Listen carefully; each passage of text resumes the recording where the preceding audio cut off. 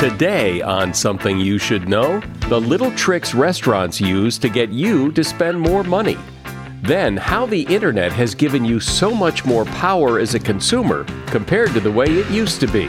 Where we were passive consumers and the business was the supplier. And if we wanted to talk with them, we basically couldn't. In the old days, you could call up customer support or whatever, but you were isolated. And you go online, and if the business won't talk to you, the other customers will. Then, the little behaviors you do that have a big impact on what people think of you, and why experts so often get it wrong when they try to solve a problem. Look at the types of expert who are working on it, because experts are only expert in their own tightly bounded area. And if they stray just a little bit out of that, they're no better than ordinary mortals. All this today on Something You Should Know. Support for this podcast comes from Pluto TV. Need an escape? Drop into Pluto TV for a world of free TV. Stream hundreds of channels and thousands of movies and shows all for free. Yeah, free. No subscriptions, no fees. Binge on 24/7 channels of Narcos, CSI, Star Trek, and everything from hit movies to the latest news, comedy, live sports, and more. Download the free Pluto TV app for Android, iPhone, Roku, or Fire TV and start watching now. Pluto TV. Drop in. Watch free.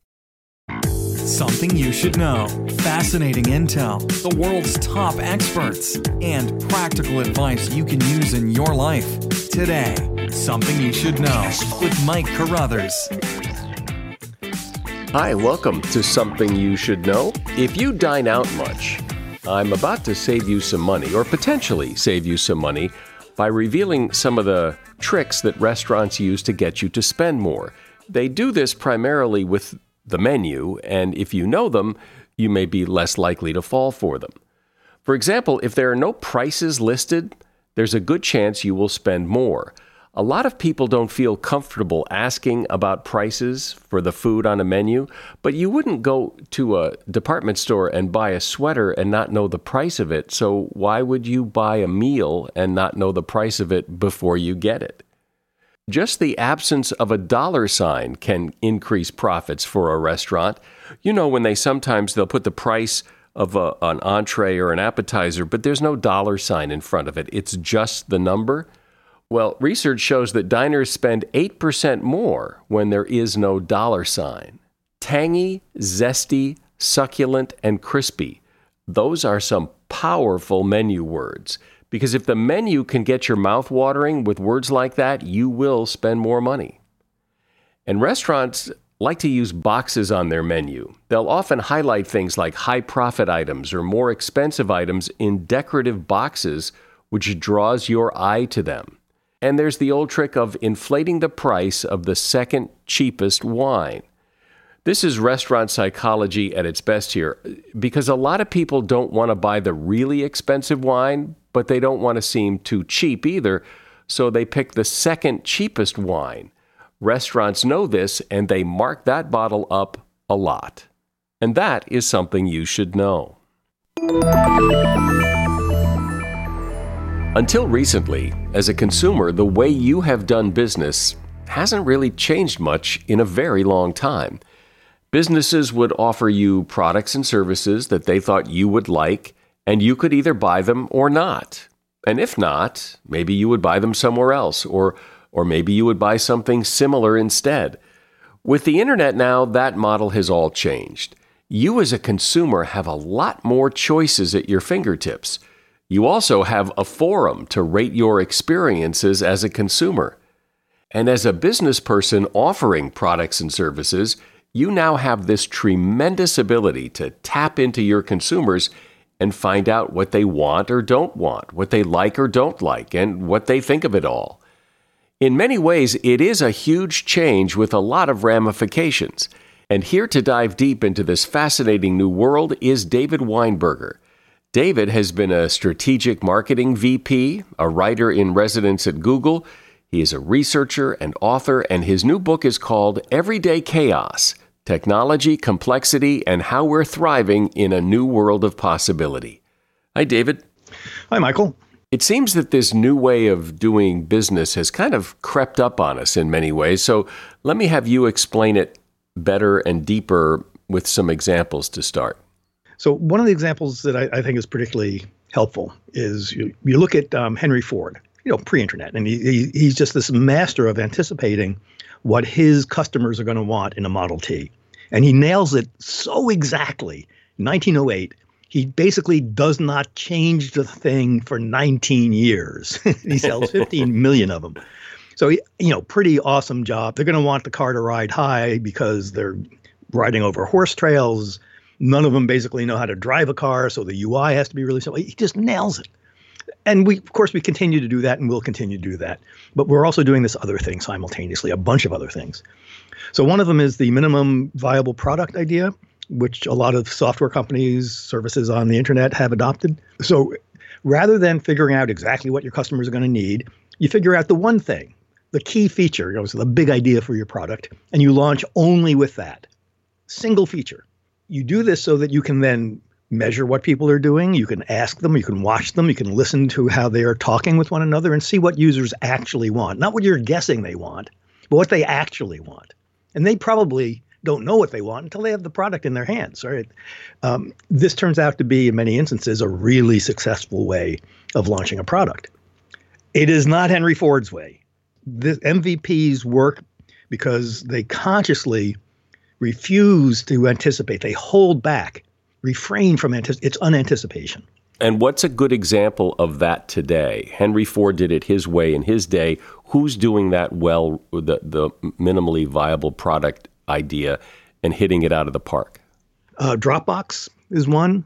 Slack is another. I mean, Dropbox started as here's the big idea. You'll be able to work on your files anywhere. And then over time, they saw what people needed, and now you can do multimedia, you can collaborate online, you can do revision tracking. They just keep adding features in response to what their users actually want. But Slack's actually an example of another thing as well. So Slack is a messaging app, very popular for teams, sometimes in very big companies. So it started as an MVP, but they also did this other thing, which is increasingly common and is so filled with unanticipation. So they have a fully formed product. They also now have had for a long time an open platform, an API technically, which allows any developer, anywhere in the world, anybody connected to the web, to take Slack's product and to extend it, to alter it, to integrate that product, Slack, into the rest of that developer's client's set of tools for work, into their workflow. Slack did this.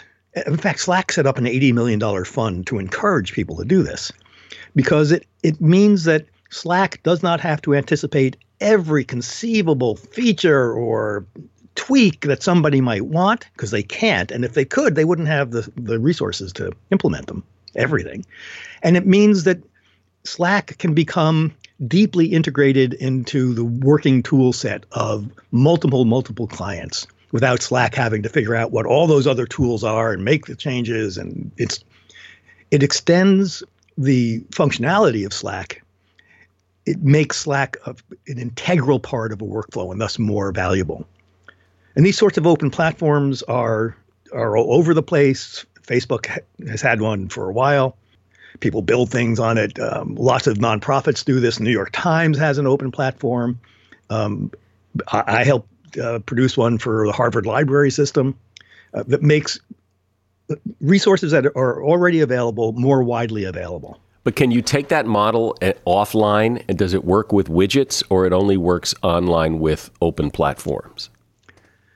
Well, that's an interesting question. So it's much easier to do this. All these things are easier to do. And many of these changes, I think, and how we think about how the world works, how complex it is, and how we deal with the future are coming about because the connected digital world is so fluid.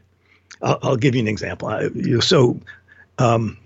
Cause and effect is a real thing, and it has real laws, and it's really sort of important. But cause and effect we can see in this new world is just one way in which things interact. Particularly important one, of course, but it's one way in which things interact. And online, the internet exists only is too strong. The internet exists as a way of allowing pieces to interact with other pieces. It's interoperability is what it's called, right? So that's what makes the internet an open, fluid environment in which everything can move around. You can reuse stuff and repurpose it and the rest of it. Offline, that's harder. I'd say it's the same thing that we see happening overall with the internet in the real world, where online businesses have been, I think, for at least the past decade, to a large extent, driving the way the offline parts of the business thinks about itself. Overall, there's more customer interaction, more customer listening to customers, more involvement of customers in early product design cycles, more feedback from customers, more bringing customers together to interact with one another and learning from them, and doing that both online and offline. But it always seems to me that offline businesses are doing that not so much because they want to, but because they have to. Because the online businesses are so touchy-feely with their customers, I guess we better do it too. Yes, there's a lot of reluctance to engage in all of these new, not just tactics and programs, but also ways of thinking about things. I think the net and now machine learning are changing our ideas about how things go together. And there's tremendous resistance. Has been resistance in each sector, and there's offline resistance as well, for sure. But you have to ask, why is the pressure there? Why has the internet so reshaped our ideas about what it means to be a customer, what it means to be a business, and what the relationship should be, that offline feels, even though it doesn't want to, it doesn't like it, it thinks it's all just touchy-feely stuff. Nevertheless, they feel obliged to start engaging in ways that they may not be very comfortable with. So even if you're a business that is traditionally thought of as an offline business, you still need to incorporate some component of online something in order to stay competitive. Yes, I think that's right. I think online has shaped our understanding of what our relationship to a business is. We are less patient, I think, offline with the impersonal and, let's say impersonal mass relationships that we used to only have, where we were passive consumers and the business was the supplier. And if we wanted to talk with them, we basically couldn't. In the old days, you call up customer support or whatever, but you were isolated. You go online, and if the business won't talk to you, the other customers will. Sometimes, often, very, very happily and exploring new ways of using a product, but also, when they're not happy, talking with one another in that way as well. And once you get, and that's a sense, I think that has given customers already a sense of power and agency. We're not the passive recipients of things. We have a voice as well. We can have an influence, and we can affect by sharing knowledge and ideas among customers. We can change the way that we use products. We can even make changes to products. We got used to the idea that there isn't a single source of information about products, and that source is the business, and the source only wants to tell us what it wants us to know. Those days are way over. That's been over for 20 years. That has given us customers, all of us, I think, a very different idea of our relationship to the business. And it doesn't stop at the edge of the internet. It continues out into the real world. It has changed our understanding. But is that coming back in a sense when I think of the retail business? I mean, Amazon is so dominant that it seems like they can do whatever they want. Yeah, I mean, the internet has slipped all too easily into a sort of re-centralization of big powers. That's regrettable. At the same time, the way that Amazon customers interact with one another on the site and off the site to decide what product they want to buy or how to get this thing to work, or what else they can do with it, or does this car really work in a Boston winter, all that sort of stuff, whether it's coming through a giant like Amazon or from a local car dealership, we expect now to be able to deal with other customers and get honest answers about that power relationship. I think the change in that power relationship, who knows, I think is permanent, even as there's this tremendous centralization of power in retail and other sectors as well. I'm speaking with David Weinberger, and his book is called Everyday Chaos, Technology, Complexity, and How We're Thriving in a New World of Possibility. You know, there are times in everyone's life, I don't care who you are, there are times when something interferes with your happiness or prevents you from achieving your goal. If that's happening to you, BetterHelp Online Counseling is there for you. BetterHelp offers licensed professional counselors who are specialized in issues such as depression, stress, relationships, anxiety, family conflicts, grief, and so much more. This is such a great idea. You connect with your professional counselor in a safe, private online environment. Anything you share is confidential. And it's convenient. You can schedule secure video or phone sessions, plus chat and text with your therapist. And if you're not happy with the counselor, you can request a new one at any time for no charge, because the right counselor really matters. Best of all, it's a truly affordable option. And for Something You Should Know listeners, you can get 10% off your first month with the discount code SYSK for Something You Should Know. So why not get started today? Go to betterhelp.com/SYSK. You simply fill out a questionnaire to help them assess your needs and get matched with a counselor you will love. betterhelp.com/SYSK.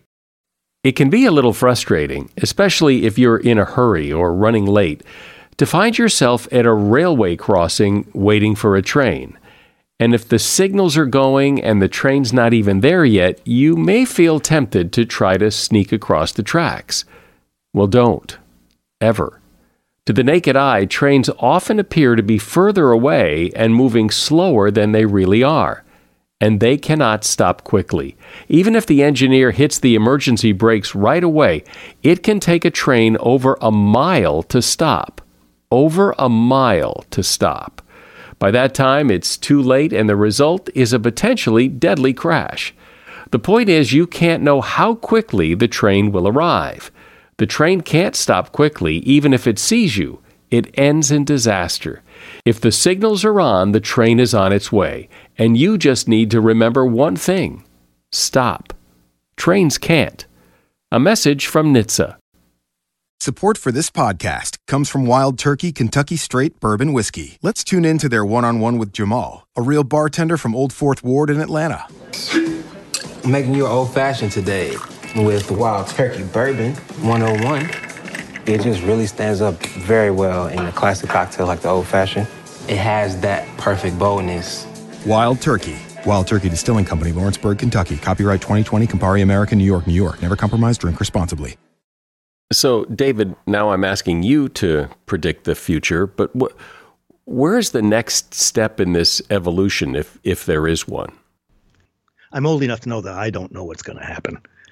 But I think that especially with the rise of machine learning and the way that machine learning thinks about the world, I think that is, in fact, bringing us to an evolutionary step.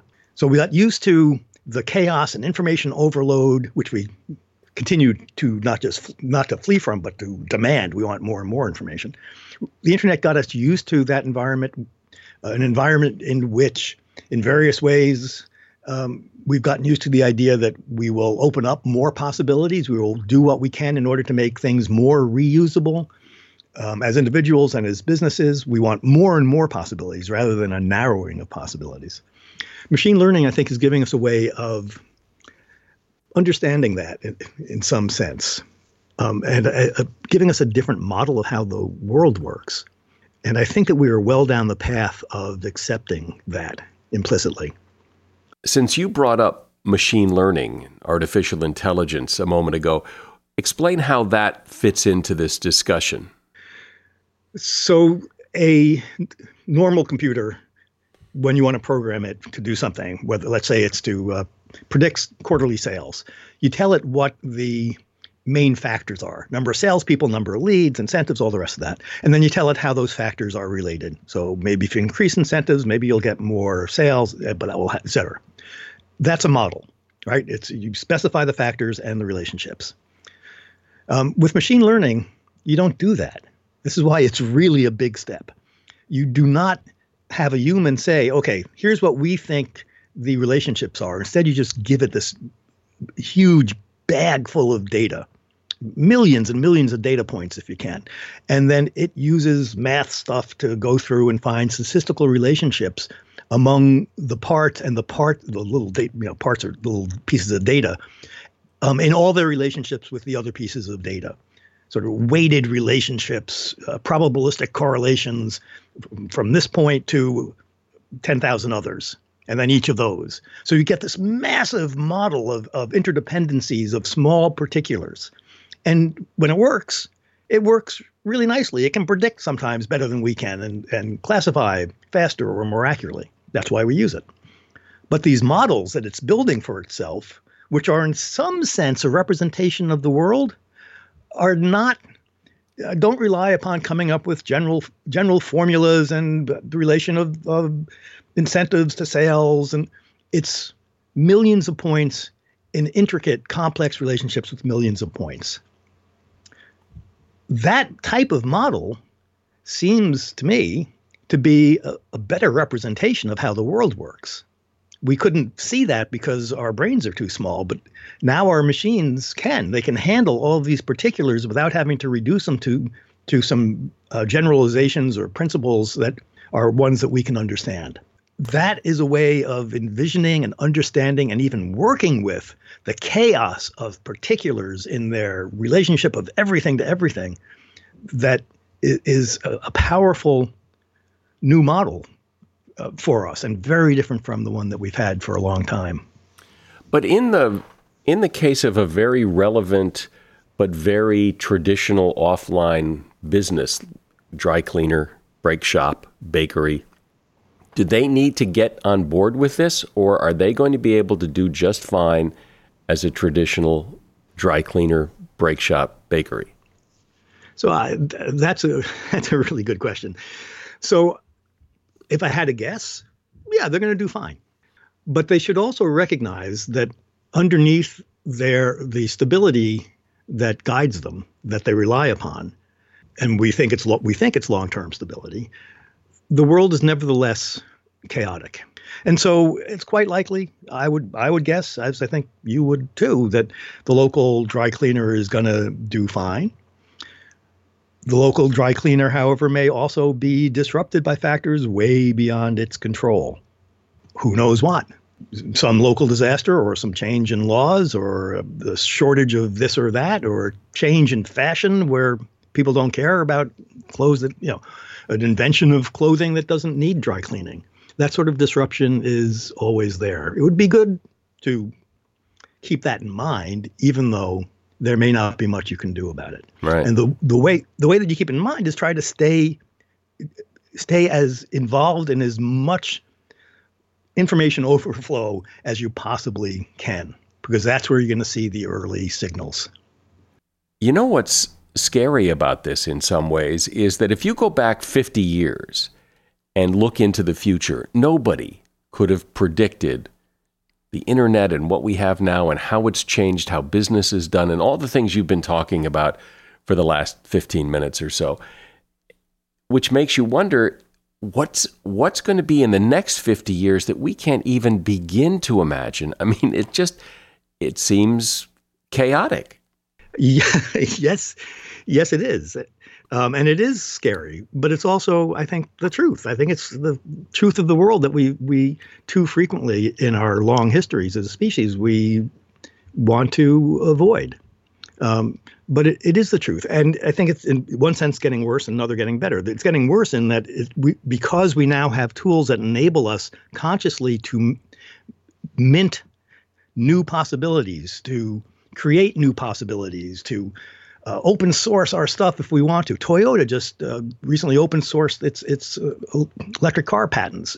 That has Tesla had done that before. That has the possibility of now suddenly much more progress, many more change, new ideas in electric cars, and that's a generative type of change. That is, it's a change that produces more change, and we have been creating this type of generative technology, especially on the internet, since the internet took off in the early 1990s, became something that everybody in businesses care about. So we are actually, I think we are actually making a world that is even less predictable than it was. On the other hand, the positive side of this is not only do I think this chaos is the truth of the world, but we're able to do so much more because we no longer have to do everything ourselves. Computer games have been very early in making their technology reusable by users. It's called modding. And people have been doing it since the early 1980s, where you can take a game and you can change its map or its rules or how, new equipment. The game makers frequently not only allow that, but they encourage it by making available the tools that their own developers use. And so if you're a game maker, you get the benefit of repeatable, a game that has much longer lifetimes. As a culture, taking games as a cultural item, we get much, much more. Everybody can build on what everybody else has done. Well, I remember when people were first talking about this, how users could put their own 2 cents in and help develop a product. And I remember thinking, and I'm sure everybody else thought, why would people do that? They're not getting paid to do that. Why would they do that? Nobody's going to do that. And yet everybody does that. Yeah, I mean, people care about the things that they buy. It's not some stuff is just, a transaction and you eat it and forget it. But the stuff that we care enough about to think about, and that these days go online, maybe do a little reading, that we have a human relationship with those objects. They mean something to us beyond their mere utility. So, yeah, I mean, and always have. That's not new. But now we have an opportunity to find other people who also care about it and to learn from them and to joke with them and the rest of it. So it's not surprising. It's not surprising to me that customers want to do this. Yeah, you're probably right. It's just that before the internet and before all the things that you've just been speaking about, we didn't have the ability to do that. It was just the old way of Henry Ford's way of doing business. My guest has been David Weinberger, and he is the author of a new book called Everyday Chaos: Technology, Complexity, and How We're Thriving in a New World of Possibility. You will find a link to his book in the show notes for this episode of the podcast. Thanks, David. Oh, thank you, Michael. Do you own or rent your home? Sure you do. And I bet it can be hard work. You know what's easy? Bundling policies with Geico. Geico makes it easy to bundle your homeowner's or renter's insurance along with your auto policy. It's a good thing, too, because you already have so much to do around your home. Go to geico.com to get a quote and see how much you could save. It's Geico Easy. Visit geico.com today. That's geico.com. Hey, I'm Kat Lasso. I'm Xavier Jernigan. And I'm Speedy Morman. And together, we're the hosts of Spotify's new morning show, The Get Up. Every day, we're bringing you the biggest news stories and pop culture headlines. Ooh, and the conversations you need to be in on. Okay. Don't worry, if you're not a morning person, we're doing the work for you. So just search The Get Up, hit play, and listen up for everything you need to know. With a playlist made just for you. Listen now for free, only on Spotify. Have you ever tried to solve a problem and fail at it, and then when you did find out what the right answer was, say, how did I miss that? It's happened to all of us, I imagine. Why? Why does it sometimes seem in retrospect that the answer was right in front of us and we didn't see it? Interesting question, and one that's been studied pretty thoroughly by Gordon Rugg. Gordon is a British researcher and author of the book Blind Spot: Why We Fail to See the Solution Right in Front of Us. Hi, Gordon. Hello, good to meet you. So give me an example, a good teaching example of how this happens. Yes, here's a very simple example from market research. Market researchers will ask you, what do you think of this product? And they'll usually give you a scale from dislike at one end to like at the other end. And that looks perfectly sensible and reasonable. And it's a pig to analyze because you get a lot of answers that are in the middle and you don't know what that means. So what happens if instead you treat those as two separate questions? How much do you like this? And how much do you dislike this?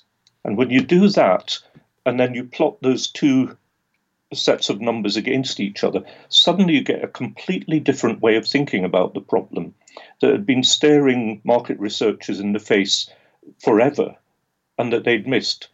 So what you find is that for a lot of products, they're low on both liking and disliking. They're harmless and they're boring, and there's nothing very amazing about them. And at the opposite extreme, you get some products where people love the product and hate it at the same time. So, for example, if something's described as an exclusive resort, then that sends out the positive signal of very high quality, but also the negative signal of it might be very snooty and snobbish and unwelcoming. So by plotting those two things of liking and disliking separately, you can then start seeing what people's reactions are to your product or service or whatever, and you get a much richer idea of what you can do about it. So when I've taken that to some of the most prestigious companies in the world and shown them, it was very gratifying and entertaining for me to see the double take that they did as they realized that they'd looked right past that for their whole careers. And that's such a great question, because no one ever asks you how much do you dislike something, and it's probably a lot more telling, or at least adds another layer of dimension to the answer rather than how much do you like this, because everybody wants to kind of be in the meaty part of the curve, I guess. Absolutely. And that sort of representation tells you what you have to do with your product. So if you're down in that low liking, low disliking, you have to add something to it. If you're in the high liking and high disliking, you have to subtract something from it.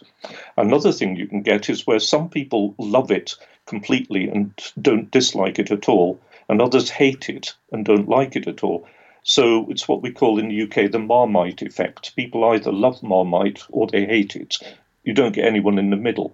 So if you've got a Marmite product, then what you do is say, we'll focus on this market. We won't try and change the taste, because if we do, we'll lose the people who love it. So very clear, precise guidance on what to do about your product or your service.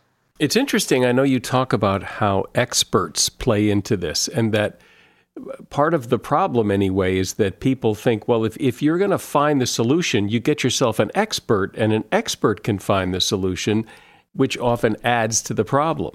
But largely because they have influence. They tend to make the same types of mistakes that ordinary humans do. The trouble is that if the expert is designing something like a car or a medical intervention, then the scope for effect on ordinary human beings is much greater than if you or I made a mistake. What is it about being an expert that makes you miss the obvious? One thing that's a real problem is what's called strong but wrong errors. Those are errors where you do the familiar thing instead of the right thing. So an everyday example is if you go to work every day and you lock your office every time you go out the office door, which a lot of people do, you'll use your office key much more often than your home front door key. If you're in that situation, you will find yourself occasionally trying to unlock your home with your office key, but you'll never find yourself doing the opposite to that. You're doing the thing that's familiar. You're at a door, you need to unlock it, and you do the most common thing. So as an expert, you'll be dealing with familiar cases a lot of the time, like a doctor who sees a particular condition over and over and over again, and they see someone else with the same symptoms, and there's a real risk that they'll make a strong but wrong error. So they're actually trained explicitly in strategies to overcome that risk. Well, I think everybody can see that in whatever industry they work in or in any organization where people who know think they know, so they don't have to think too hard about it. Yes, exactly. And you also get a lot of assumptions that everyone has made for so long that they've become treated as just self-evidently true, like the disliking and liking thing. And so people just don't look at those things because they're so familiar. They look right past them at whatever is new and whatever is right in their face, instead of going back several steps and looking at their key assumptions and seeing if those assumptions are still true. What's the mathematics of desire? There are regularities in people's aesthetics, the things that they like. So, for example, there's a sweet spot for height, and it's equivalent in ordinary English to pretty whatever it is. So if you're pretty tall, fairly tall, then you're viewed as more prestigious, more attractive, a whole load of things like that. If you're very tall, then you've gone too far from that sweet point, and you tend to be viewed as an oddity. And you tend to get the same distance from that average point cropping up over and over again as the sweet spot. So it's statistically about 1 to 2 standard deviations from the mean, which is the equivalent of fairly whatever it is. So you've got a sweet spot, for example, for petite women and a sweet spot for tall women, similarly with men. There's a lot of other things like that where there are irregularities that people don't realize they're actually using. And this is what? Human nature? Is this what is causing this? I'm fairly sure it comes down to the way that brains process information. The brains try to keep things simple. So an example is symmetry. People prefer symmetry, but so do animals, right down to the level of insects. So bees prefer symmetry to non-symmetry. So it's clearly not a human culture thing. And I think the reason is that if you've got symmetry, then essentially you only need to remember half of what you're seeing, and then you can mirror image predict what the other half will be. Whereas if you've got something that's asymmetric, you have to remember the whole of the image, so it's twice as much load. How else do we have blind spots that we might not be aware of, or that, because everybody's had that experience of, oh, yeah, obviously, sure, there it is, and we missed it, but how else does this show up in life? One example is when you go to the ATM to take money out. A very easy mistake to make is to take the money and walk away and leave the card in the machine. That used to happen all the time with the very early machines. And the designers were software engineers and logical and rational, and they thought, what sort of person would leave the valuable card behind? People like everybody is the answer. What was actually going on was that the human brain, when the human went to the ATM, was thinking, I'm going to this device to get money out. And once the money was out, it had accomplished its goal.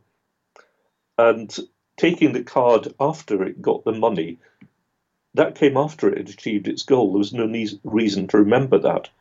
So what they did was to redesign so that first you have to take your card, and then after that you get the cash. So getting the cash is the last part of the transaction, and then you've achieved your goal. And so you've designed out that human error. That's really interesting, because who hasn't done that? I mean, so many people have done that, and yes, and so understanding all of this, and it's really fascinating. But what's the big so what here? What do we take from this, and what can we learn from this? What's the big point here? I think there's two big points. One is that in everyday life, there's a lot of room for making things much better, very easily, very low cost, like the example of the market researchers and liking and disliking, for example. There's a similar one I can tell you, which is about what's called expressive behavior versus instrumental behavior. Expressive behavior shows what sort of person you are. Instrumental behavior is about getting a job done. And I've been working with people in the medical services on this because they get a lot of problems with doctor-patient or nurse-patient interactions.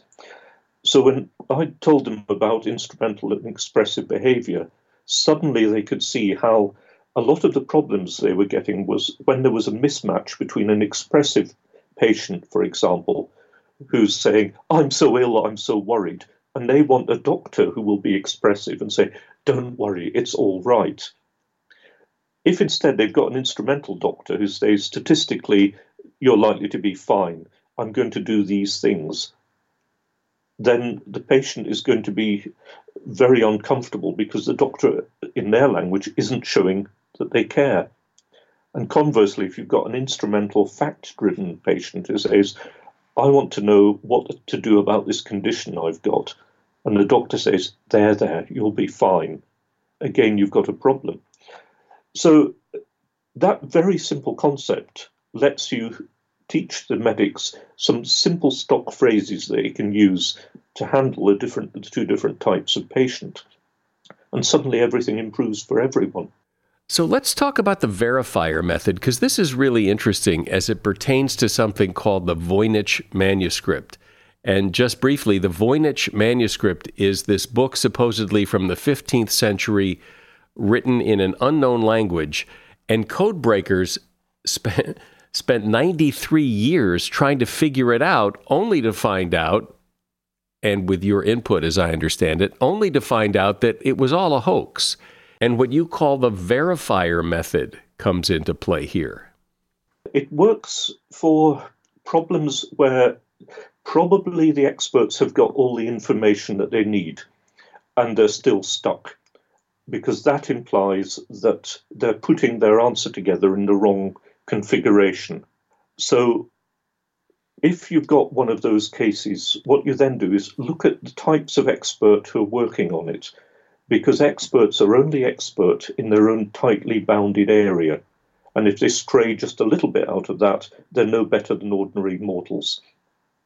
So in the case of the Voynich manuscript, for example, the people who'd been studying it were expert code breakers and experts on languages, but none of them was an expert on hoaxing. So when they said it can't be a hoax, their opinion wasn't worth any more than anybody else's. So you need to look at the types of expert who are working on the problem and see if there's any expertise gaps. Then what you can do is take their chains of reasoning and evidence and just spell them out step by step. And something as simple as that can suddenly start showing you that everybody is making this assumption, but where's it coming from? What's the evidence behind it? So an extreme case of that was in archaeology, where somebody tried doing that for the literature on how to tell how old an animal was when it was slaughtered from its teeth.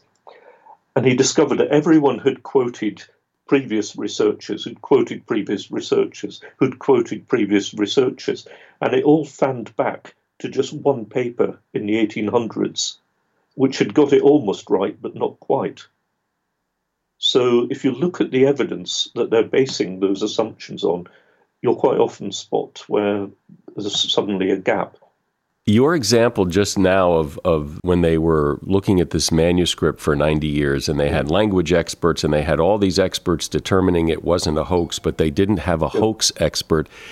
As soon as you say that, it's like, well, of course. It's always easy with hindsight. Yeah. Isn't that interesting that the moment you said it, in 90 years, somebody didn't bother to find an expert on hoaxes and ask them their opinion? Researchers are human, and humans are social animals. So if the consensus in your field is everyone's doing it this way, there's a lot of pressure on you to do it the same way as everyone else. Which has probably caused more mistakes and errors than anybody cares to admit. It's really great. It's fun to take a peek inside your brain because it works a little different than everybody else's, so I appreciate that. Gordon Rugg has been my guest. He is a British researcher and author of the book Blind Spot: Why We Fail to See the Solution Right in Front of Us.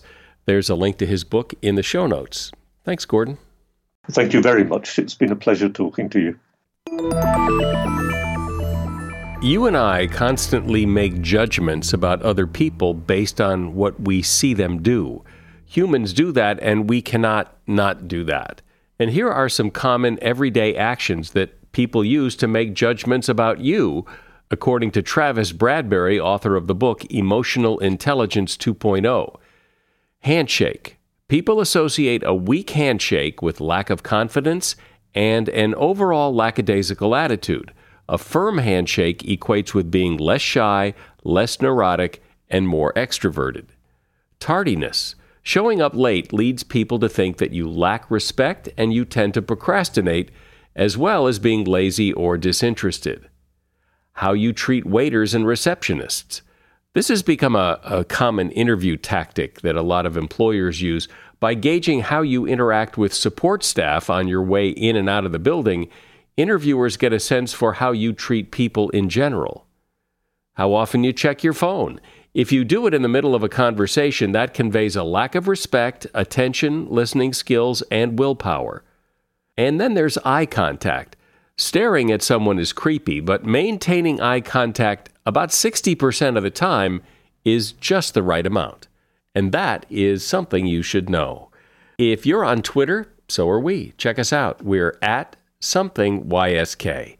I'm Mike Carruthers. Thanks for listening today to Something You Should Know.